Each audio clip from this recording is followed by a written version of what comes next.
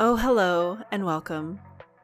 I am Marcolina Lyon, and you are listening to Into the World We Go. I am a healing healer who has claimed back her birthright of belonging on this planet, and I'm here to build a loving, supportive, and connective community of fellow healing healers evolving on their own personal journey of self-discovery, self-knowing, and reunifying their relationship with the goddess and God within and around them. As we follow our path of uncovering what makes us wildly human and mysteriously spirit, I offer this platform as a safe space for those who are awakening to who they truly are, while they are letting go of all they've been told to be. May we walk forward in our path with our heads held high, our hearts as our armor, and our souls as our ultimate guide.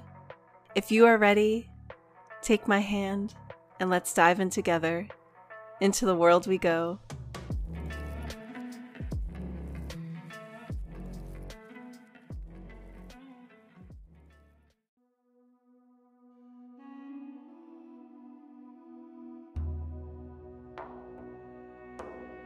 As the lion emerges from the darkness of its lion's den and into the light, a majestic creature beaming in the sun's rays, what we bear witness of is the unparalleled harmony of a powerful, divinely feminine and divinely masculine being that is you.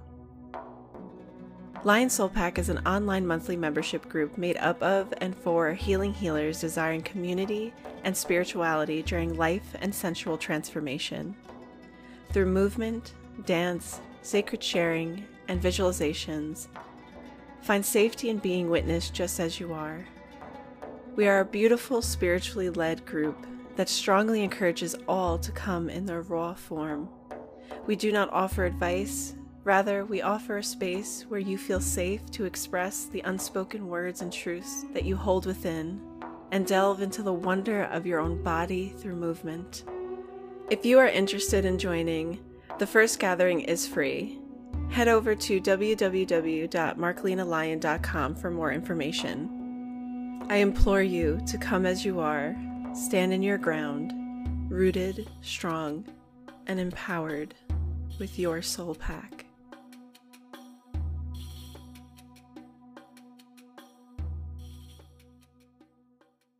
Hi, everybody, and welcome back to another episode of Into the World We Go. I'm your host, Marcolina Lyon, also known as Soulful Lion. And today I have a very special guest, Nurjahan, who I met on TikTok. She does belly dancing, teaches it. She talks about many different things and just is such an inspirational person that I've had the privilege to speak with her today and have her on this podcast. And I know that you all are going to just love her as much as I do. So why don't you go ahead and introduce yourself, please? Thank you. I'm so excited to be here, and I'm so happy that we got to connect on TikTok. I feel like I'm making all these friends on TikTok, all my online friends now. So I grew up belly dancing. It's part of my culture. It was passed down generation after generation in my family, among the women in my family. And so I practiced it my whole life. And we danced together as women in courtyards or in living rooms. We dance in circles, cheering each other on, and each person kind of takes a turn in the middle. It was my biggest passion growing up. Dancing has always been one of my biggest passions. And when I got to college, it was my first exposure to Western style teaching in dance. And it was very different. It was choreography, and it was less about freedom of movement and tapping into your sensuality and all that stuff. It was much more structured. So I started to miss belly dance when I was in college, but I met a couple of other people. I had a good friend who was from Lebanon and another friend who was from Iraq. And they both grew up belly dancing too, with very similar traditions to mine, but very different dance styles. And so we decided to teach belly dance on campus together. And we opened it up to students and faculty and staff. And every Saturday morning, we would teach belly dance on campus and let it be this safe space for people to be fully self expressed, where we got to share our cultural tradition. And it was so fun. And I was, trying to decide whether I was brave enough to have dance be my thing, be the thing that I pursued after college, it was very taboo, for me to pursue dance because it's not really seen as a, quote, good job. Especially if you've just gone through college, right? So you're supposed to go do something that involves education in that kind of way. But B, because women in my family and in my culture don't dance in public. And so just the idea of doing any kind of dance beyond just teaching in a room with women was extremely taboo. And I didn't know if I was brave enough to do that. I'd heard growing up that women who dance in public or move their bodies in public or show their bodies in public, bad things happen to them. I'll put it that way. I heard story after story of bad things that happened to women because they were dancing or moving or existing in public spaces. And the summer before my senior year, I was still trying to decide, whether or not I was brave enough to dance. I was invited to a wedding. It was one of my cousin's weddings in Toronto, Canada. And I flew out there for the weekend. The wedding took place afterwards. We'd never been to Toronto before. So my cousin and I, we were with a couple family friends and we wanted to explore the city. We wanted to go out karaokeing or go out salsa dancing. We ended up at a reggae nightclub. And as we were kind of talking about, what should we do afterwards? Should we go get milkshakes? What are we gonna end up doing tonight? Because we were done with the dance portion of things. There was a shooting. And it was a random shooting as far as I was concerned. I didn't know anyone involved, but they ended up killing the man next to me who was just standing nearby. I got shot in the leg and another man got shot in the foot. The whole nightclub was cleared out. People were running and screaming. My cousin and our family friends stayed with me because obviously I couldn't run, even though we didn't know where the shooter was, whether or not they were still in the building. And they did everything that they could to help keep me alive and keep the man who ended up not making it alive. It took the SWAT team over 30 minutes to get to us. And in that time, the man next to me bled out. By the way, I realize it's a very intense introduction of myself. I just dove into telling my whole deep, dark story. So just bear with me, okay? To everybody who's listening to this and was like, I thought she was going to say she was a teacher. And here I am, like, I freaking love it. I love it. I love it so much. I have to be honest with you. There was a moment where I was like, wow, this is a very like we're going in and I'm here. I'm here for all of it. We're like in a dark nightclub floor. Okay, so that moment changed my entire life. It changed all of the plans. It made everything that was trivial much bigger. And in some ways, after something really big happens to you, you can go in different directions, right? Some people are like, YOLO, I almost died. Like, I need to make the best of it. I pretended to do that. So I pretended that, nothing can stop me. After I got shot, I was in a wheelchair for a while, and I overheard one of my aunties say, well, what did she expect? She went out dancing, right? So getting shot was the consequence to me going out dancing. And, when I think back on it and I think about the experience that I had, getting shot was one kind of trauma, but that shame that I felt afterwards, that guilt that I felt for making this decision to break the rules and go out dancing, and then the quote natural consequence being that I then got shot and now can't dance. That weighed on me for a really long time. And for the first year or so, I tried to pretend that nothing could stop me. When I was on crutches, I tried to dance on one leg. I tried to go out and keep pursuing different kinds of dance. I didn't go back to belly dance. Because I knew I would never be able to belly dance the same way that I used to. It was my joy. It was my pride. It was my belly dance was everything to me, and the idea of doing it and not doing it well felt, if I was, there was a lot of shame with it.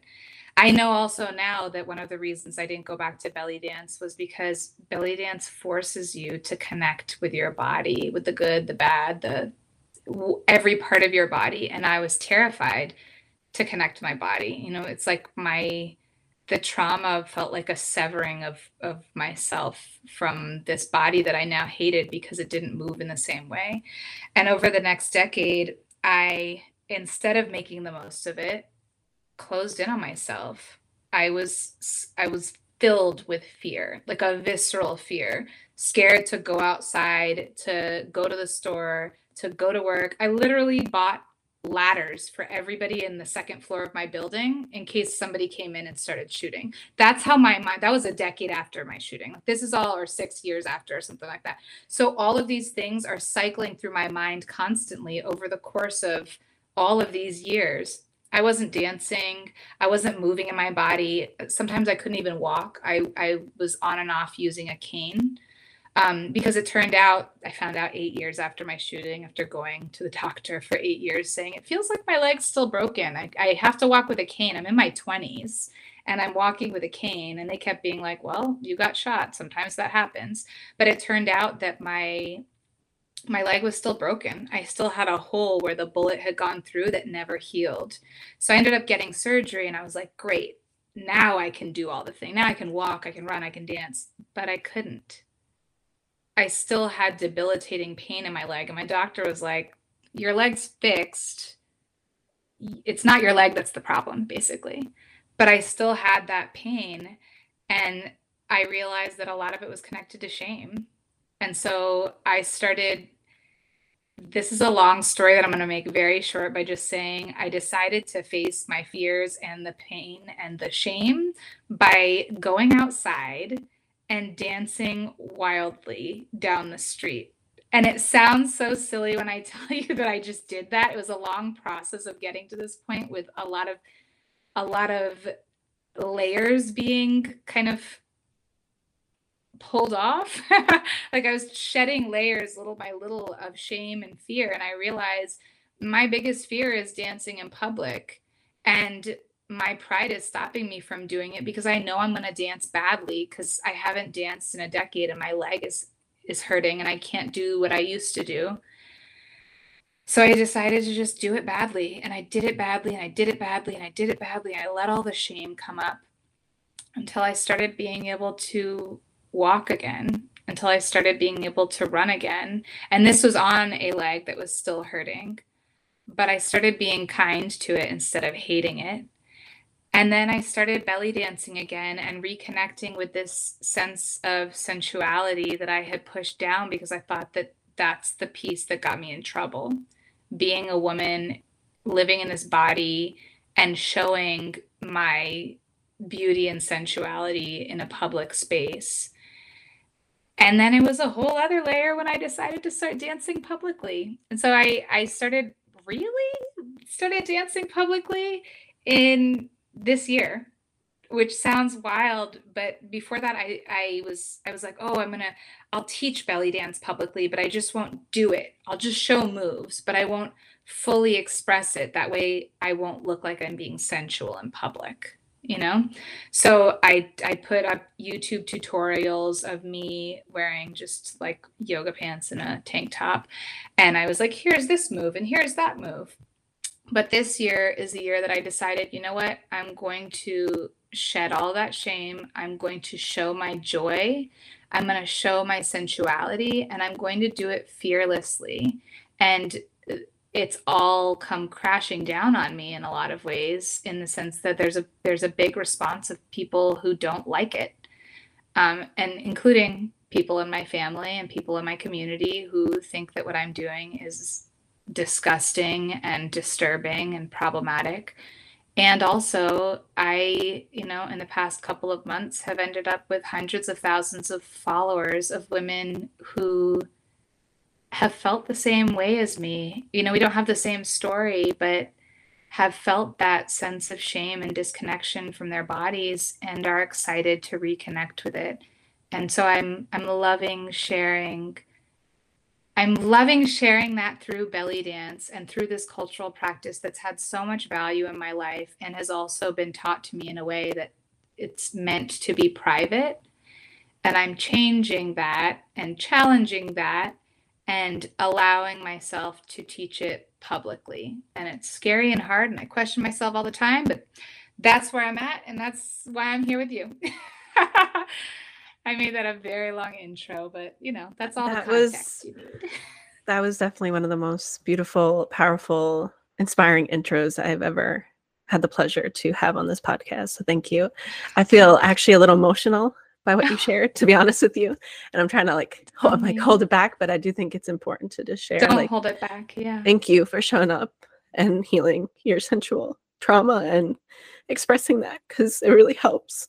And we don't have the same story, but like I really felt that, like what you're doing for all of us. And so many women like hide in their rooms in shame and because of what they have as physical features, and we're blamed for it.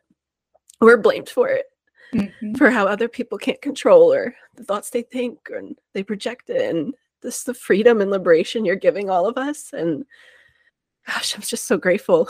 Thank you.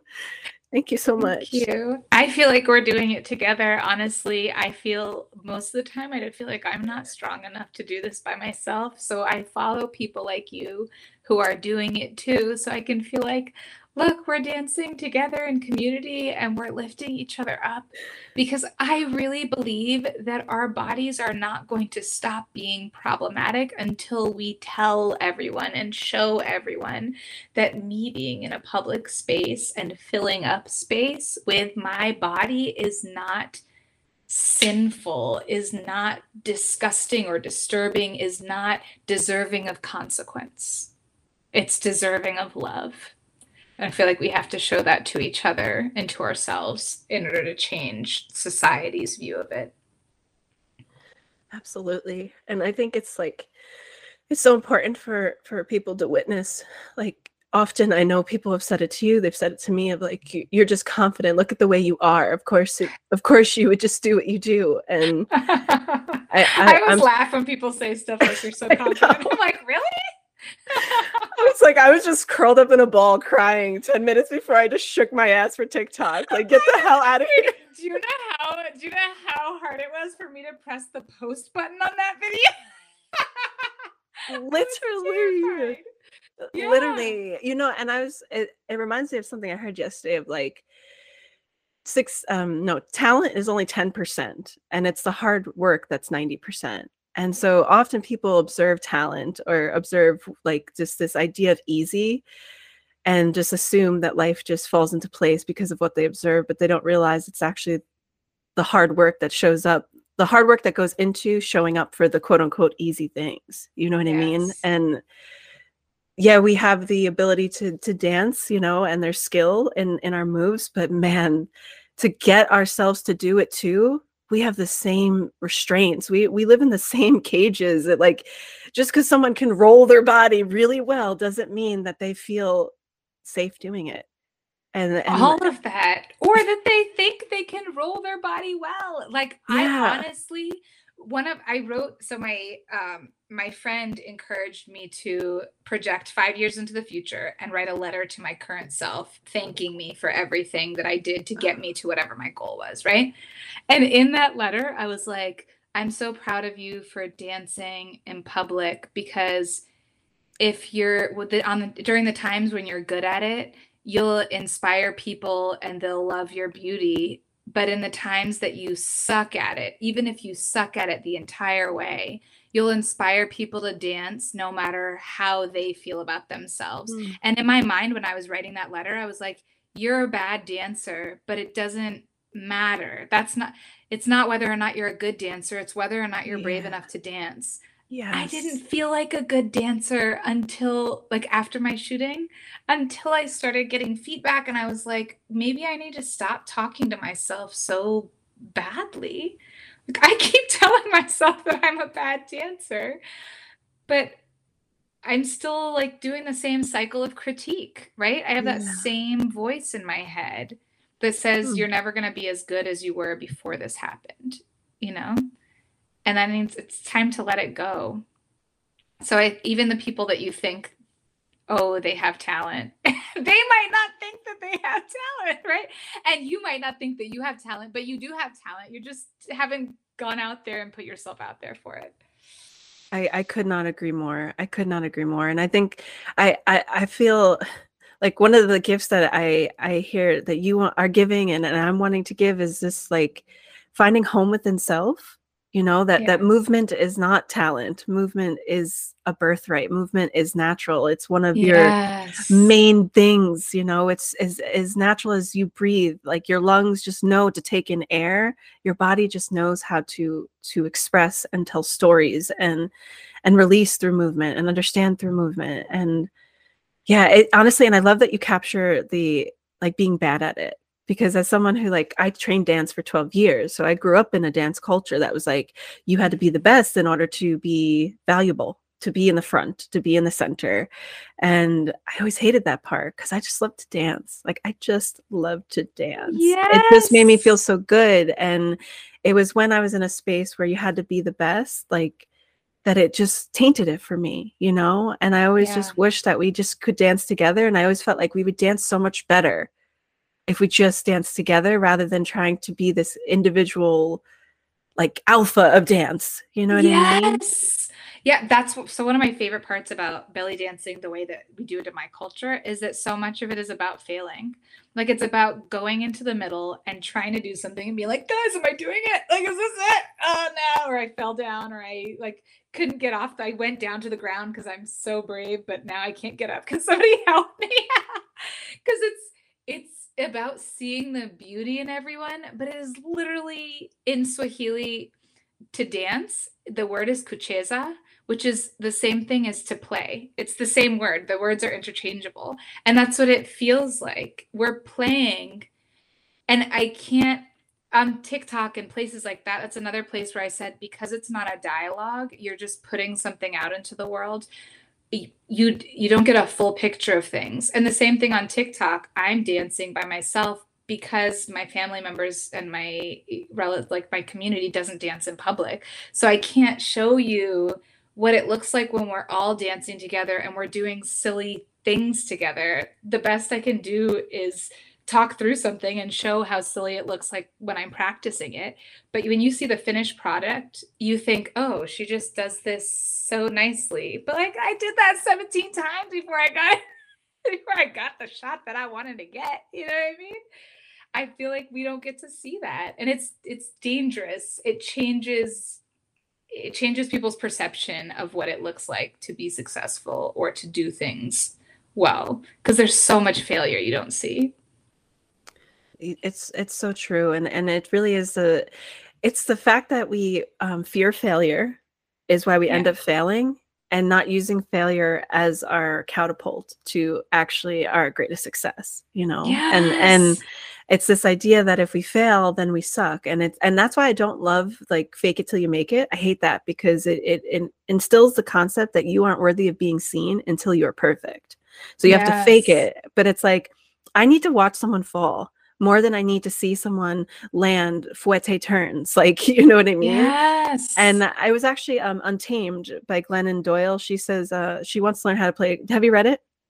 I've read portions of it, but I haven't read the whole thing. But yes. Love that book. But there's a part where she's speaking about like how she learns how to play guitar and she's not the best singer, and she's like her dream is to now be on an audience singing, and she wants to be the singer where you don't look at her and wish you sounded like her. You look at her and you think I could do that too because she does it. Yes. Oh, I just hit myself in the head. But Yes, we knocked that shit right in. yes, but that's exactly the thing. Okay, hang on. There are two things in what you just said. I wholeheartedly agree, and I think that's the piece that people lose sight of.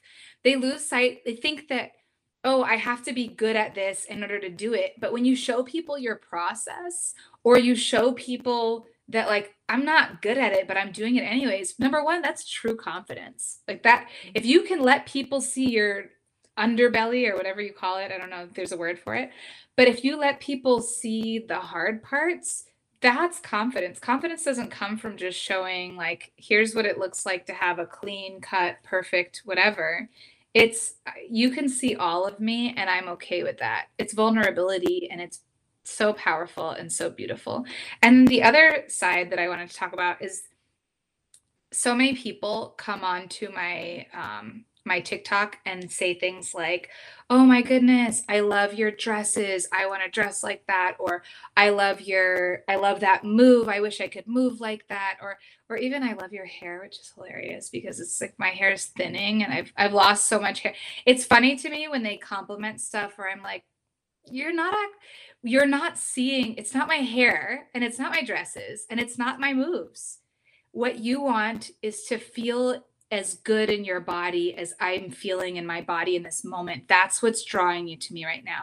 When I'm dancing, I feel so good and I feel so joyful and I'm loving my body because it's actually a practice that teaches that. And it doesn't mean I love my body 100% of the day or I love, any part of myself 100% of the day because I'm struggling and I'm trying to teach myself different things, or we go up and down and all around. But in the moments that you're seeing me dance, what you're seeing is this feeling good in my body. And that's what's drawing you to me. It's definitely not my hair.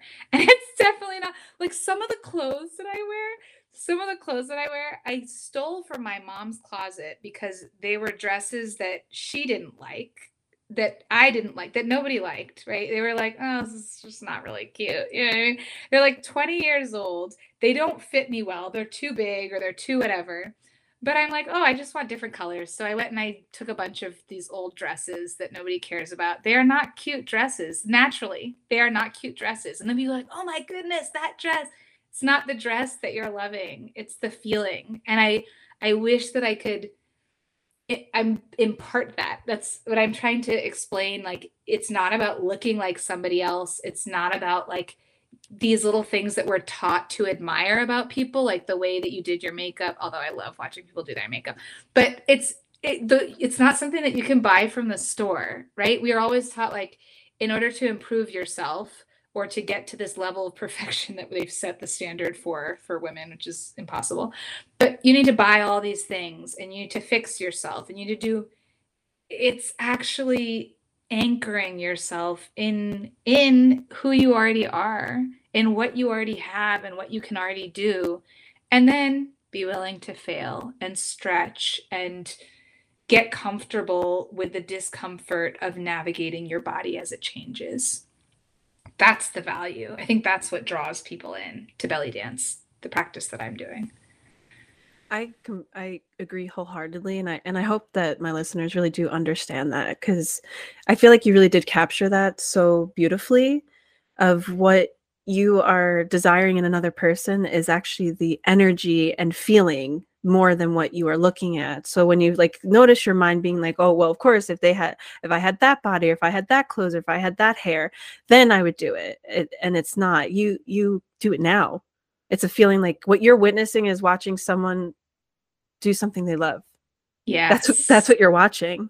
That's what you're Yes. desiring, is to witness your own self doing something you love. And if you haven't watched yourself do something you love, I strongly recommend you recording yourself and doing so, Yes.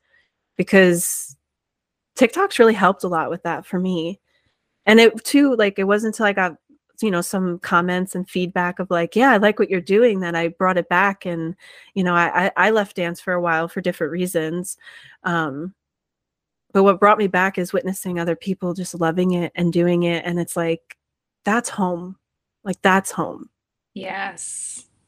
So Exactly. It's so funny because when I watch your videos, I think those same things. I'm like, "Oh my goodness, I love her hair. Oh my goodness, her smile is so beautiful." So I'm thinking that the things that I like about you are like, are these physical characteristics or these things that I'm admiring, and what it's probably your joy. It's probably your anchoring in this practice that you love. It's radiant. And I think we don't know how to name it. We don't really have great words or great language to describe what it feels like when you see somebody truly in their element. So we try to pinpoint these little things. And I talked about how, and you just mentioned it, the comments, like people saying, "Oh, I like it," or "Oh, I," And for me, that was really, it was, it was inspiring isn't the right word. I'm trying to think of the word that says, like, it was validating. Okay. It's very validating for me. And I've also, my practice is trying to get comfortable with also having not validation, right? The hardest comments for me are ones who say, "Oh, you're a bad dancer," or "You really should take lessons. You do the same moves over and over again." And there are so many comments that come in like that, and I'm like, "Oh," like it's jabbing me right where it hurts, because that was my insecurity, right? I can't do all the moves that I used to do because my body doesn't do them. I do the moves that bring my body joy, and I try to stretch outside of my comfort zone. But there are also going to be things that my body has changed, right? And it doesn't do all the things that it used to do. And so I realize that if I let the positive comments carry me, I'm also letting the negative comments bring me down. And my goal is to be able to put my art out there and then let it exist. Let people comment on it. Let people have opinions on it, but recognize that their comments are the feelings that they're feeling based on where they are in their lives in their moment. But if I love what I'm doing and I'm finding joy from it, and I know that I'm being courageous and bold by doing this, that's enough for me. And it's easier said than done. So I'm saying that I do that, but that's the practice, right? That's the hope. But TikTok's a battleground sometimes, so it's not always like that. Yeah, no, it's definitely a humbling experience in the ways that we create content and show up, Yeah. and it's so easy to watch people and just say it's easy what they're doing. And actually Jim Rohn said, that I was listening to recently, he said, find what's easy for you and do it every single day.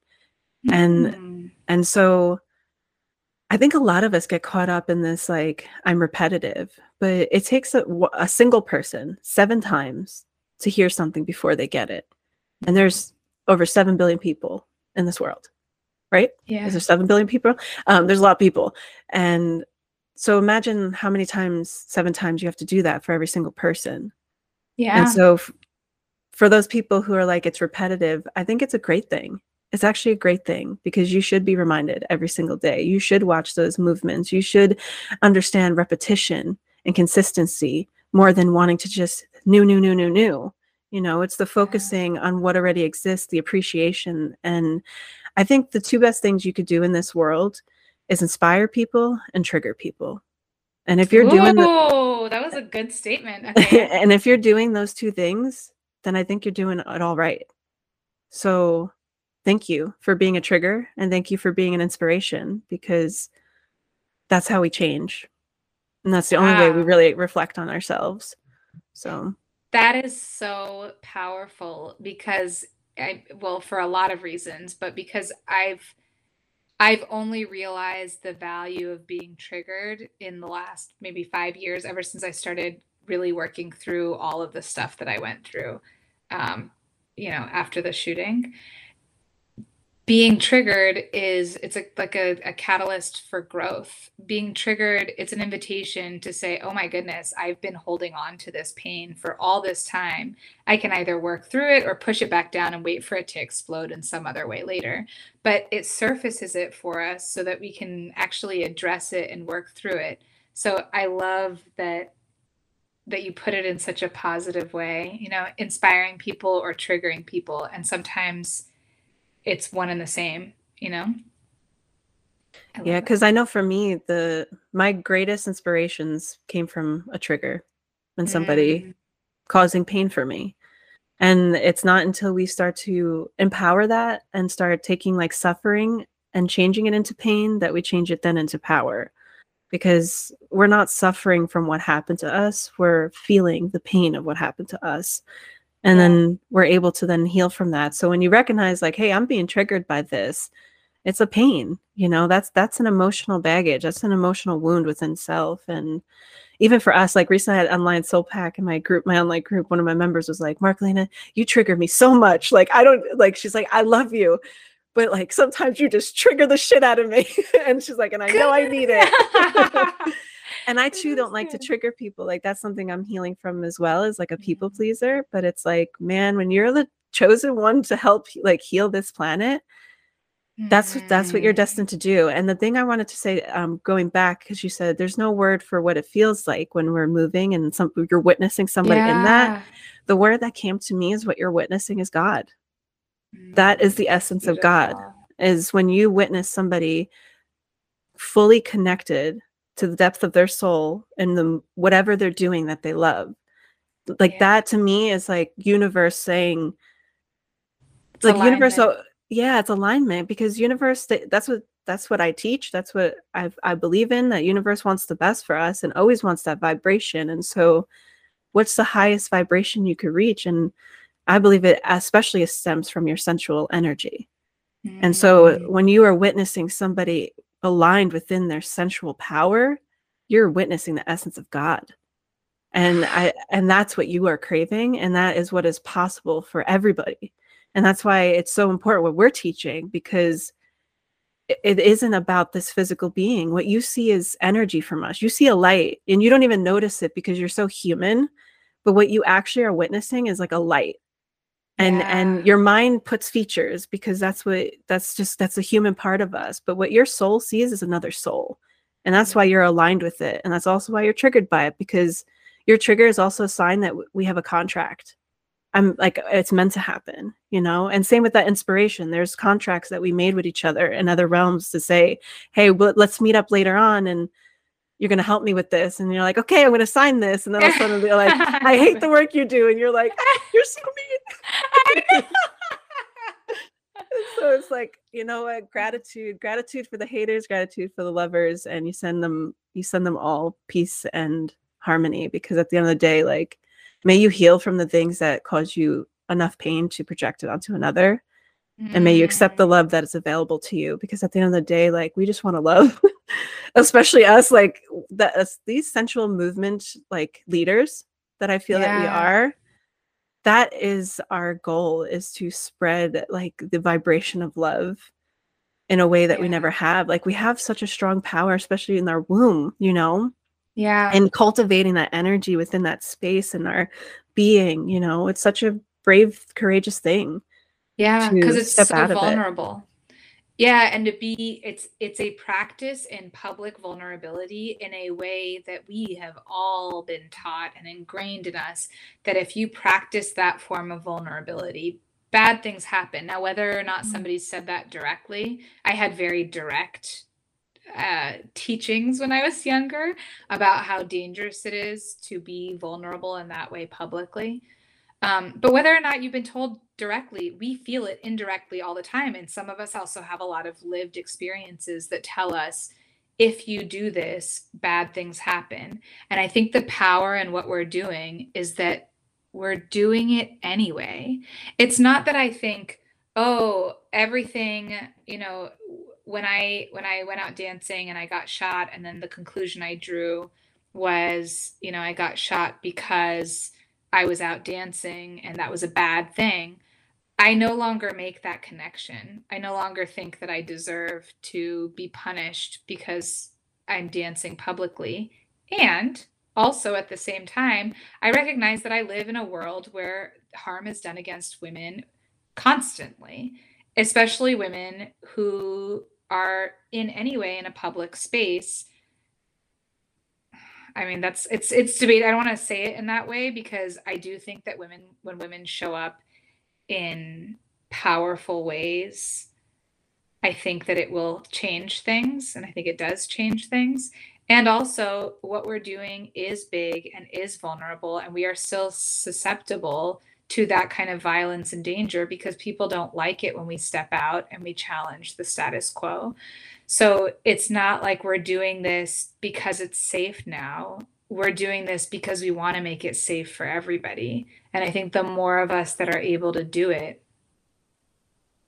the bigger the impact. You know, you might look and be like, oh, there are already people that are doing this kind of thing. Well, we need you to do it too. We literally need everybody who is willing to and able to do it to do it because we all speak to different people in different ways. We are all using different practices. We're all going to reach different audiences. Like you said, you know, how many people are there in the world? We need more than 10, 20, 30, 40. We need millions of us.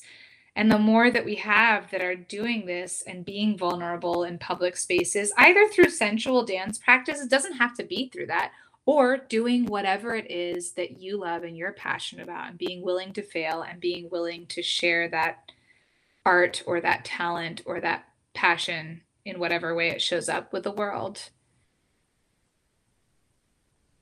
Absolutely. Absolutely. No, I love that.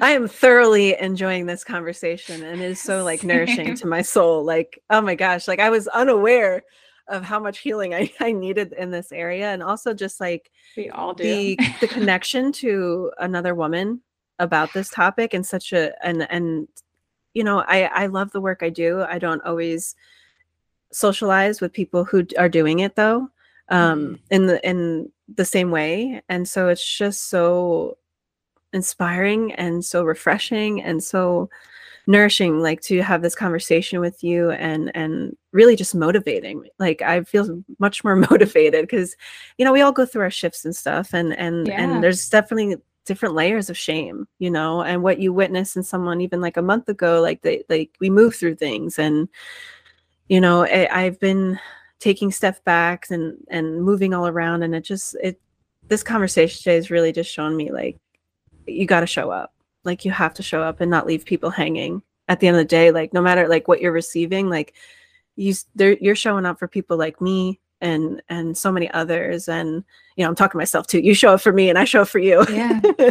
But yeah, like it just, it's so beautiful. And actually it brings me to what I would love for us to talk about next, is how has community helped you heal during your process of after the shooting and, you know, through belly dancing? Man, that's the first, that question is like exactly, it's my biggest passion. And it's been everything to me because after the shooting, you know, something that shame does is it gets you to self-isolate. And I had shame around so many different things, not only feeling like I deserved to be shot, but also because I had survivor's guilt. You know, the man who was next to me was killed, and I for so long felt like I should have been the one who died, and had so much guilt around just being alive. And I held it all inside, partially one because I knew that people would judge me for being out at night. Obviously I deserved to get shot, right? That was the first piece of shame. I'm just saying that I don't actually believe that people deserve that. And then the other reason I felt shame was because I survived, and I should stop feeling bad for myself. So many people told me, you're so lucky to be alive. You're so blessed that you survived.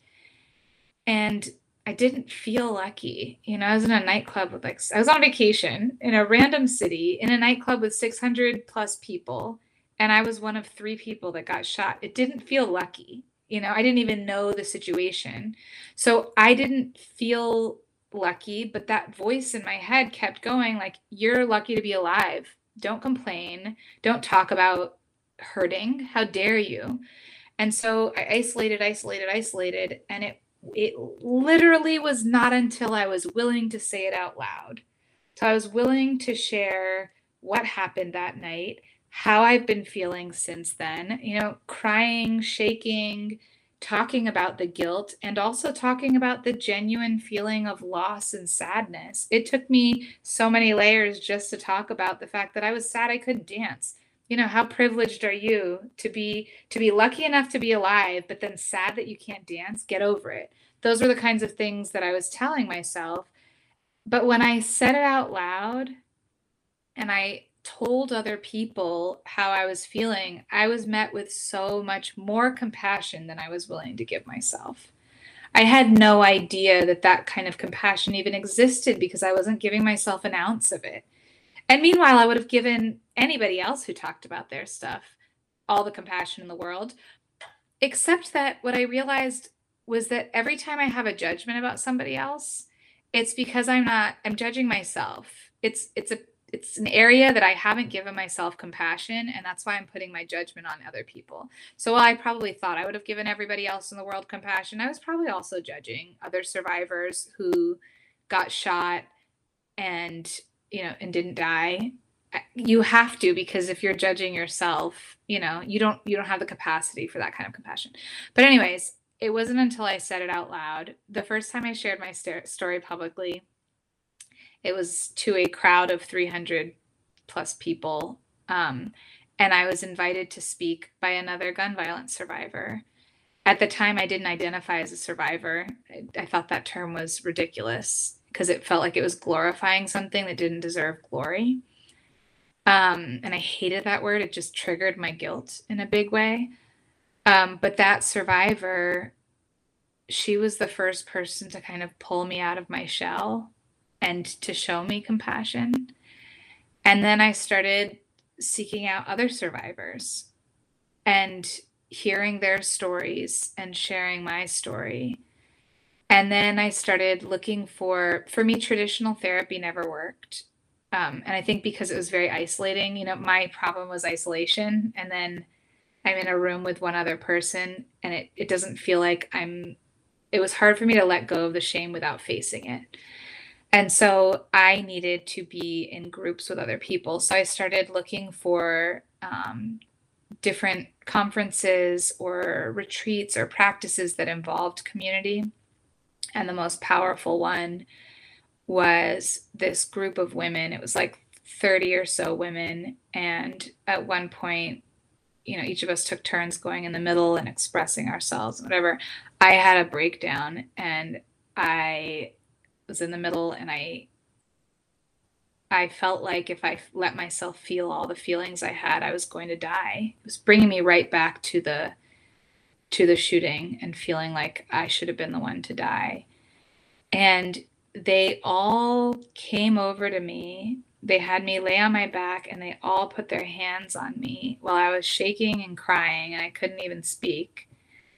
And they just stayed there until I stopped shaking, until I felt all of the horrible feelings that I had been holding inside of myself for so long. And that community of women, I don't think I could have recovered without being held. I needed to be physically held. I needed to be surrounded by people who felt safe. And that's what belly dance has always been. It's being surrounded by people who feel safe. It's being held, either physically, or emotionally, or just being celebrated by other women in my community. That's how it goes. And being uplifted and getting to be fully self-expressed. And I realized that was the biggest value that belly dance ever had for me. So now I actually lead programs. I have 6-week programs where it's about women coming together and being there for each other and working through what we're struggling with, while also physically embodying the different emotions that come up through dance. And that community is everything. I don't know if you can heal from shame in isolation, because shame is isolation. So for me, community is everything. I can't do the stuff that I'm doing on TikTok without the community of women that I have. All of my mutual friends on TikTok. That was the first thing I did when I started TikTok. I really started in earnest at the beginning of this year. And I started looking for other women who were doing something similar, who I felt like I could connect with. I felt like we could be in this together. And I feel like I found it. I have all of these women that I love seeing their stuff, and I love when they pop up on my stuff, and it feels like we're doing it together. We need each other. We can't do this in isolation and heal. You can push through and hold it in and do it, but if you want there to be healing in it, you need space for vulnerability. You need space for compassion and love. You need witnesses. And that's what the community is to me. So yeah, community is everything. Oh my gosh, that was So beautiful. Wow. Thank you. I could listen to you tell stories like I feel the same way. I feel like we could just talk all day. I know. Oh my God. And it's just like you take us on a journey, and the way you express, and like I feel it so deeply in my heart space, and that vibration of that experience of you with those women and how they held you, and the way you have lifted, and walked since then, literally and metaphorically. You have literally started to lift yourself because you allowed support of others. And that isolation piece is so important to me, because I too am someone who chose isolation based off of what was taught. And it's like mind safety way of saying, let's not deal with it. Like if we isolate and we Yeah. don't fully talk about it, then we're safe, and we're really Yeah. not. And community, especially within women, I think a lot of us have a really mixed relationship with women because women are purposely taught to be feared. Yep. So And to fear each other. and to fear each other, to hate and each to other. keep each other in our places. Yes. To police each other. And I love how honest you are about your judgment piece, because it's so fucking true. And nobody admits that. Nobody will admit that. I wouldn't admit that until you said it. And you called me out on all the things I have judged recently. But I'm like, fuck, she's right. It's a trigger. It's just another trigger. It's right? just another beautiful trigger. But you know what There I happens? am. Triggers like can turn into things that make you actually smile and have awareness, because Yeah. when you separate from like the piece of like I suck because I recognize a trigger that I feels out of control, and you're like, oh, I recognize a trigger now, I can talk about, I could feel. Yeah. But tying back to that community piece, it was not until community for myself too was I able to process that. And that like isolation is a form of self-sabotage, and it's a choice to say that I'm going to exist but not live anymore. Yes. And we don't deserve that. Like we deserve to be living until our last breath. Exactly. We were talking before we got on here and how people will be in their 40 years old and they'll just say like, that's it, my life's over. I even think when people are 60 and if they live until 80, that's 20 years left. 20 years of feeling like you're done. No, because there's nothing you're going to regret more than to look back on a life of a knowing that you had a purpose greater within and you chose to keep it quiet. Yeah. Because you didn't want to feel, because you chose to isolate, because you didn't take responsibility for the emotions going on, and also take the action to say, I need help, to put away your pride and let those limiting beliefs go away. And I also want to like highlight, like, I understand too, like, at least I'm hearing through your stories and experiences that part of the choice of isolation was because of what you received. Yeah. And it, and I know that that's not like, that is not unique just to you. For many is the reason why people isolate is because what they received. But when you start to allow yourself to open and accept that you're deserving to have people understand you because you want to understand yourself, that's what you attract. And you have to become an active creator in your life, to your healing, to your journey. And, I thank you for being so brave and courageous to sit in that, and to do that work. Like you fucking did the walks through hell, dude. Like, and you come here and you smile and you have it this felt like great, that. it really is. Cause that's we all go through it, Yeah. That's what life is. Life is heaven and hell, this is our heaven and this is also our hell. And it's in our mind that what you start to live an entire existence based off of. Yeah. So this life could be a beautiful heaven for you with the knowing that shit happens. Yeah. Or it could be a terrible hell for you with the expectation that hell just keeps rolling in with fire. Exactly. I remember feeling the shift because for me, the phrase to live by that I decided on after my shooting was basically, the world is chaos and there's nothing you can do about it. Right. So it was, bad things happen all the time and they ruin people's lives. that was what I decided was the way that life goes. So the best thing I can do was to try to hide from the chaos as much as possible.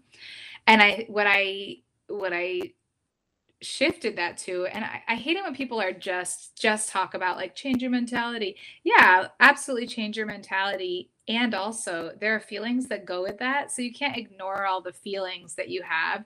Like address the feelings. It's not just positive vibes only and just change how you're thinking. Like really you have to do the work of like processing all those feelings, which can feel like walking through hell sometimes.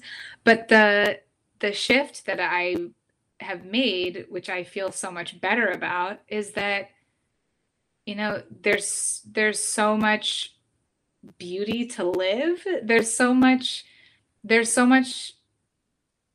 the world is so freaking huge and there's so much to learn every single day and I want to experience as much of it as possible. And when you mentioned, a lot of us have heard bad things that shut us down. I think that the important thing to know is that those bad things that people say, people don't stop saying them. So it's not like, oh, I healed and I did all my stuff and now everybody's really nice to me and nobody says you deserved this or you whatever. That stuff doesn't go away. People still say those things and they're still triggering sometimes, depending on how well I've worked through whatever it is or the context. Is it a new trigger that's coming up? Or is it just like remnants of something old? But people still say that stuff, but I have a different understanding of what I want my life to be. I know what it's like to hide. I have lived that life. I know what it's like to shut it down and close in and isolate. I don't choose to live that life. So when people continue to make those comments to me, if I'm triggered, I can work on the trigger, right? But I at least know that I don't need to take anything from that. It's not adding something, it's not adding value to my life. Sometimes I'm triggered and I'm like, okay, look, let me address this trigger. A, B, they were just being an asshole. Or they're speaking from their own place of hurt, right? And C, sometimes I have something to learn from it. Like sometimes it's not just the trigger. Sometimes it's like, oh, maybe I do want to change my behavior. Maybe what I did isn't completely aligned with what I believe or what I think. I don't have to stay on this like, oh, just because they said something mean, they're the bad person and I'm going to keep doing what I'm doing. I check in. Like, is there actually something for me to learn from this? And if there's not and there's no value added to it, then cool. But if there is and there's some kind of value that's beyond just me working through the trigger, then I want to be able to have the thoughtfulness and the curiosity to be able to be open to receiving that, even if it's coming in a really shitty package. Like, I don't like that package, but I'm willing to think about it. And the same thing goes with judgments, right? Like when judgments come up, I used to be like, I shouldn't judge. I shouldn't judge. I want to be a good person. I don't want to judge.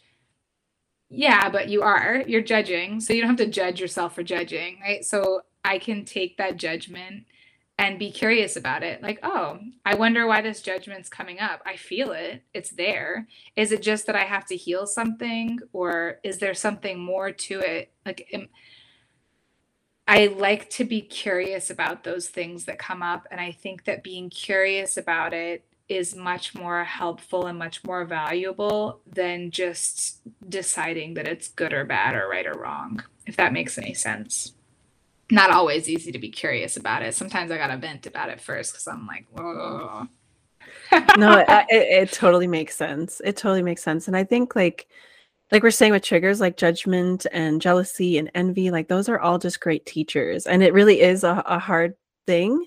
But like we're saying, like the way you heal is actually by feeling. So when you do feel judgment, judgment, like you're not going to cure judgment by piling on more judgment. So yeah. You might as well just, it feels so natural to be like, yeah. Like you might as well just accept that you're judging. So then you could start talking about what it is that bothers you about it, and either accept like they're just not for you, or there's something you might desire that you're seeing. But another thing that came through is like the receiving of negativity, or, you know, when you do receive that, like say in the beginning before like meeting community and stuff, like you have to understand that like things in life, they're not about you, but they are for you. And you know, you shouldn't, like, we can't become what we experience.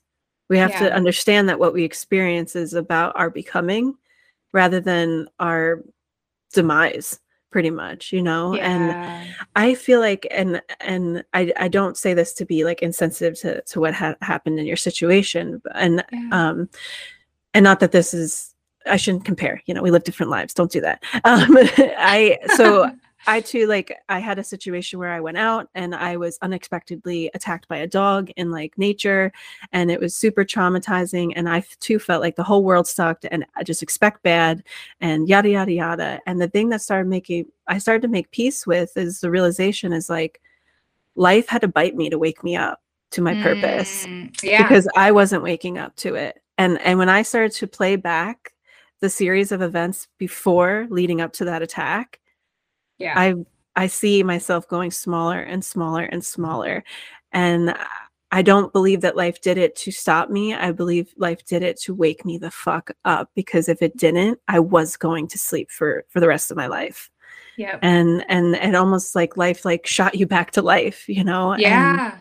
And I'm so grateful that you found this awareness of like, you weren't meant to die then. Like I even when you said that, like I you know, we don't know each other that well, but I'm like, I couldn't even imagine my life not having you here right now. You know what I mean? And so I'm Oh, so grateful. And also to the person's life who didn't live. I'm grateful because he shaped you too. You know, his life didn't go in vain. He did not die with no cause. Like, he is part of the reason why you're doing what you're doing today, and you're speaking and you're here right now. Like, God did all of this for us to recognize the value of what's happening, and the importance and the shortness and the urgency, you know. And so I mean, I honor his life and what the teachings that experience taught you. And, you know, of course I would never want that to happen to anybody, you know, no, but but that I'm means so much grateful to me. that you're here today. You know, you deserve to be Thank here, you. and Thank you. he deserves his story, you know. And every time you share that, like, just know, like, his physical body died, but you keep his life alive, you know. Yeah, that means so much to me. Like, I really, woof. I'm gonna take some time after this to really process everything because it means so much to me. And in terms of valuing what happened, I think about it all the time because look, like, you have a choice. After something happens, you have a choice to think about all the ways, all the things that it took away from you, which I spent a lot of time doing. And then you can think about all of the things that it added. And when I think about if what I'm meant to be doing is this work, which it makes me so happy. Like, this has been my dream since the beginning of time. Since I was the youngest person in the world, all I wanted to do was be a dancer, which is interesting because so much of my life was spent not doing that because of fear. So I still feel imposter syndrome sometimes doing it because I feel so called to it and I feel like it's always been what I've meant to do, but I haven't. So it feels brand new in some ways. But I think about if I was never shot, I would teach belly dancing very differently. My understanding of accommodating different body types and different movements and the ways that your body evolves over time. Like, I was walking with a cane for a good portion of my 20s. That changes the way that I see the world and the way that I move through the world.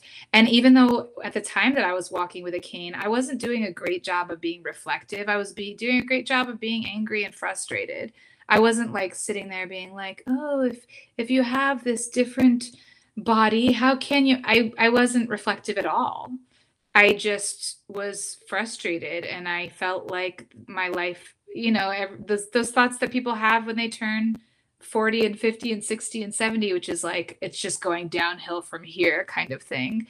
Instead of thinking, this is changing the way that I look at my body and it's changing the way that I teach movement in the world. It's changing the way that I see belly dance. Belly dance has always been accessible in my culture, but I didn't necessarily see that because things become invisible to you when you don't experience them sometimes, right? So I have my just this summer, my auntie was dancing in her wheelchair. She's 90 years old, and her hands were moving. And I've danced with her when she was much younger, when she was in her 70s, which she was phenomenal. And I like, you see some of my aunties dancing in their 70s.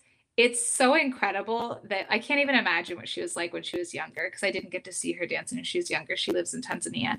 But I saw her dancing this summer when she's 90 years old. You know, she's not always like fully conscious of what's going on around her, but a song came on that she loved, and she started smiling and moving her hands. And I saw that, and I've seen things like that all throughout my life, but I haven't been as conscious of them because I haven't, when you're young, you don't always think about the ways that your body will change, except that I was forced into it. And so I had to think about the ways that my body would change, and I had a choice. I can either hate my body for the rest of my life, or I can figure out a way to love it as it is in every moment as it changes, and also like express when I feel like I'm angry and I can't stand it. I think full expression is important to me. I think venting is really fantastic, and I take advantage of it when I need to, because it helps me get to the point where I've like, all right, I've cleared out the feelings.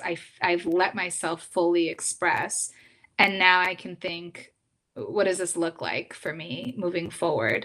And I now notice the differences in bodies and the ways that they move, and I think about, okay, if I'm belly dancing and I'm belly dancing with one arm, what would that look like, and how would I accommodate that? Or how would somebody with one arm move in that way? What would it look like for somebody who has back problems? Or what would it look like for somebody who has hip problems? I think about those things more. And again, when I'm teaching on TikTok, I'm just teaching to a general audience. So I can't, it's hard to know all of the different accommodations that I could be thinking of. So I don't do as much of that there. But when I'm teaching in person, I know that you can show up, and if the only thing you can move is your eyes, we can find a dance for you. You know what I mean? Like you can still dance. And I wouldn't come into belly dance with that perspective if I hadn't been shot and hadn't had to go through that whole period of time where I couldn't move in the same way that I used to. So there's a lot that I've gotten from that experience. The most recent thing that I've learned about it just in this past couple of months that I've been reflecting on is the accessibility piece, and how it's taught me how to teach better. And I know there will be more things in my life that will teach me how to teach better too. And I'm excited about them. And, maybe I'll have a hard time with them as they come up, but that's what helps me learn how to move through it, and how to be compassionate when other people are having a hard time moving through it. Accessibility is the bridge to all of us. And that representation is just so important. And Yeah.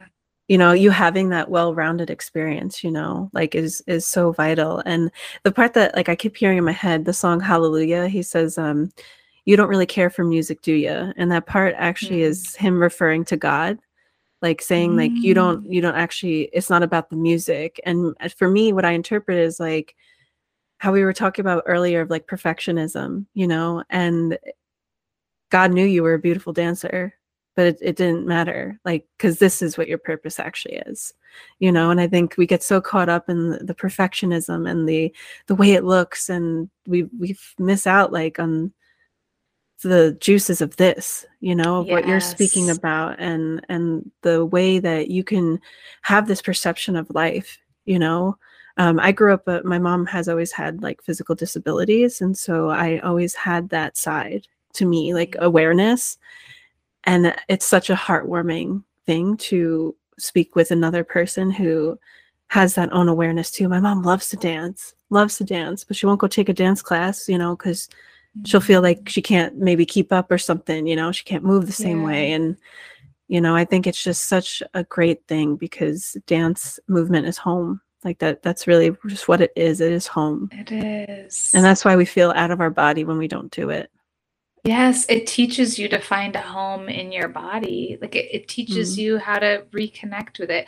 And also, I recognize there are different ways of practicing dance, right? And there are ways that are, it's supposed to be a strict movement and it's supposed to be done in a certain way. And there are a lot of people that practice belly dance in that way, because that there are different cultural practices and there are different ways that it's been appropriated and changed over time. And I think sometimes in all of that, we lose the value in having dance practices that are improvisation, that are about interpreting it, interpreting that movement. Belly dance is about isolating different body parts. So if you're isolating different body parts, it can look completely different on different bodies. It should look different on different bodies. Even if you're doing a dance where it's like your elbow must move in this way, your shoulder must be in this position, it's still going to look different on different bodies. We're not robots. It's actually the beauty of, I think, witnessing movement is seeing it done differently in a different body. I wish that we could value that more and not feel like we all have to look the same or move the same, or we're working on that. We are. We really are. Oh my gosh, I have loved this conversation so much today. Feel like I look forward to editing this, the value and just receiving it again. I'm excited to share this episode, and I just thank you. I thank you for your vulnerability. I thank you for your expression. I thank you for your openness. Thank you. My heart feels so warm. If there is there any last message that you would like to leave my listeners with in relation to moving their bodies, going and finding what they love, and just connecting to self, I would love for you to share and hold space for that. I think the biggest piece of advice that I could give right now is the piece of advice I chose for myself this year, which every year I choose a word. And it's different. Sometimes it's like rise, sometimes it's abundance, sometimes it's like what are you drawing in this year? What do you want to be? What do you want to do? For me this year, I hate the word consistency. I can't stand it. It makes my skin crawl because it feels like an obligation and it feels like a rule and I want to break it immediately. So my word phrase for this year was showing up. And so what I want to invite everybody who's listening to do is to just show up. Whatever it is that you want to accomplish, whether it's a dream, whether it is moving in your body, whether it's, getting that promotion, whether it's whatever, taking on a project, it's just all you have to do is show up. You don't have to be great. It doesn't have to be perfect. You don't have to do it the right way the first time. You can fail and still be successful at showing up. All you have to do is show up. And I will say that for me this year, that was extremely powerful because even on my hardest days, I knew I could show up and just say, I'm here, but I'm having a hard time. And for me, it's helped me do the hard, scary things. It's helped me move through a lot of fear, and it's helped me be compassionate with myself when I show up and don't do it successfully. I literally just yesterday, I'm recording a 6-week belly dance program right now. And for some reason, it's been really challenging for me because recording a program is just putting something out. It's not community. It doesn't feel like community until it's out there, right? So I feel like I'm speaking at a screen. I'm not getting the interaction that I desire, crave when I'm belly dancing. So I made a video yesterday. So I've been telling myself all I have to do is show up. Like a 30-minute video yesterday. And at the end of the video, I realized I had food on my face, on both sides of my face. I was like, how did I not realize I made this whole video? No! Yeah, so annoying. Because I've had sound problems, I've had whatever. Everything that could go wrong has gone wrong, right? But that is the worst thing that could go. But it's so me. It is so me. Like I will love it. Break things, and I'm so ungraceful in real life. Okay, in real life, people think I'm graceful online because they see the finished product of things. I'm so awkward. But anyways, I reminded myself that I still did a good job because I still showed up. And I'm going to show up again today. Right after this, I'm going to record the exact same video over again. And I'm just going to keep showing up until this program is finished and it's out in the world. And it'll create community as an online program that people get to experience all over the world instead of just, the people that I'm able to interact with live. So I'm saying that to say that showing up is not always easy and it's not always successful. But if that's what you choose to do, you will eventually find success. It's inevitable. If you keep showing up, success is inevitable. If you don't let failure stop you from doing whatever it is that you want to accomplish, you'll accomplish it. Whatever the timeline looks like, you'll get there. Thank you so much. That was beautiful. And lastly, you did share a little bit about how you're releasing a 6-week program. Yes. What are the ways that people can connect with you and other resources that you have available right now that they could also be checking out? Yes. So one is, if you want to hear about the 6-week program, you can sign up for my newsletter. But I think the best ways to connect with me right now, and the 6-week program in person in Southern California and online both launch in January. So you can start the year off right. It's so fun because we can get our goals accomplished and just set ourselves up for a success. I get excited about that. But obviously I'm on TikTok. I'm on Instagram. On Instagram, I just share the same stuff on TikTok, but I share more in my stories about my life and about whatever's going on Instagram. I have a YouTube channel where I have tutorial videos for anyone who wants to learn how to belly dance. They're the older videos that I was talking about where I'd be in yoga pants and tank top and teaching. It was before I was comfortable wearing more traditional clothing. So on TikTok, you'll see me wearing my more traditional clothing. On YouTube, you'll see it's the same kind of movement though. So if you're interested in learning movement, that's the best place. And yeah, I hope that I get to dance with everybody someday. I love meeting new people and dancing with them. And I hope I get to dance with you someday. I'm so grateful for your wisdom. I'm so excited to rewatch this because there were so many things where I was like, damn it, I want to write that down, but we're in the middle of a conversation. I don't want to be writing. But you had so many delicious nuggets of wisdom that I just want to sit with because, yeah, you're brilliant. I'm so grateful for you. Thank you. The reflection is likewise. You are absolutely an intelligent woman and such an inspiration. You're so fierce. And I just thank you. Thank you for blessing me. Thank you for blessing me and blessing the energy of this podcast. I'm soaring and I look forward to dancing with you. If you ever have an in-person live event in Southern California, definitely let me know. Absolutely. I will make it a life goal that we dance together. Yay! and may we dance more than once together because I feel that there's a lot of energy and cultivating of work that we're meant to be doing together. And thank you. I'm so grateful. I wholeheartedly agree. And I realized that in the showing up advice, I didn't include the most important part, which is grab a friend. Some people call them accountability partners. Grab somebody that's also trying to accomplish something and do it with them. I don't call them accountability partners because I hate the word accountability. I think it just feels hard. I was waiting. I'm like, okay, she doesn't like this word. What's the word? What's the word you like for that? I don't like anything that feels like you have to do it and it's gonna be hard. Okay, so one of my best friends and we have celebration calls. Where we just get together and we're like, all right, what have you accomplished? And we celebrate each other. And then we're like, all right, what do you want to accomplish? So it's literally an accountability call, but we call it a celebration call because it feels so much better and it's so much more fun. And we always eat or drink something delicious while we're on the call together. So that we feel like we're together. We haven't seen her in so long. She lives in DC, but it doesn't matter if the person's right there, or if the person's far away. We do it every other week.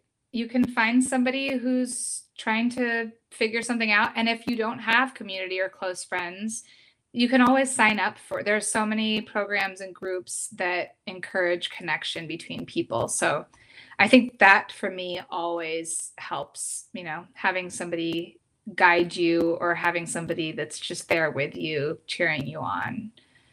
It's hard to show up by yourself. Absolutely. Celebration partners. I like that. Yeah. Instead of accountability partners, find your celebration partner. Doesn't it sound so fun? It sounds so delicious. I love it. It's know. yummy. It is, All and right. it really is. All right. Thank you guys so much. I love you all, and I will talk to you guys next week. I want to take a moment and bow my head to all of you. I place my hand on my heart, and I extend my love to each and every one of you. Thank you for your encouragement. Thank you for your support. Thank you for your love. And thank you for choosing you. If you would like to support me further, please head over to Apple Podcasts and leave a rating and a review. And also head over to Spotify and leave a rating there. If you would like to work with me one-on-one or in my online community, you can find out more information at www.markelinalion.com. I send you all with so much love, beautiful beings. Keep shining brighter and brighter.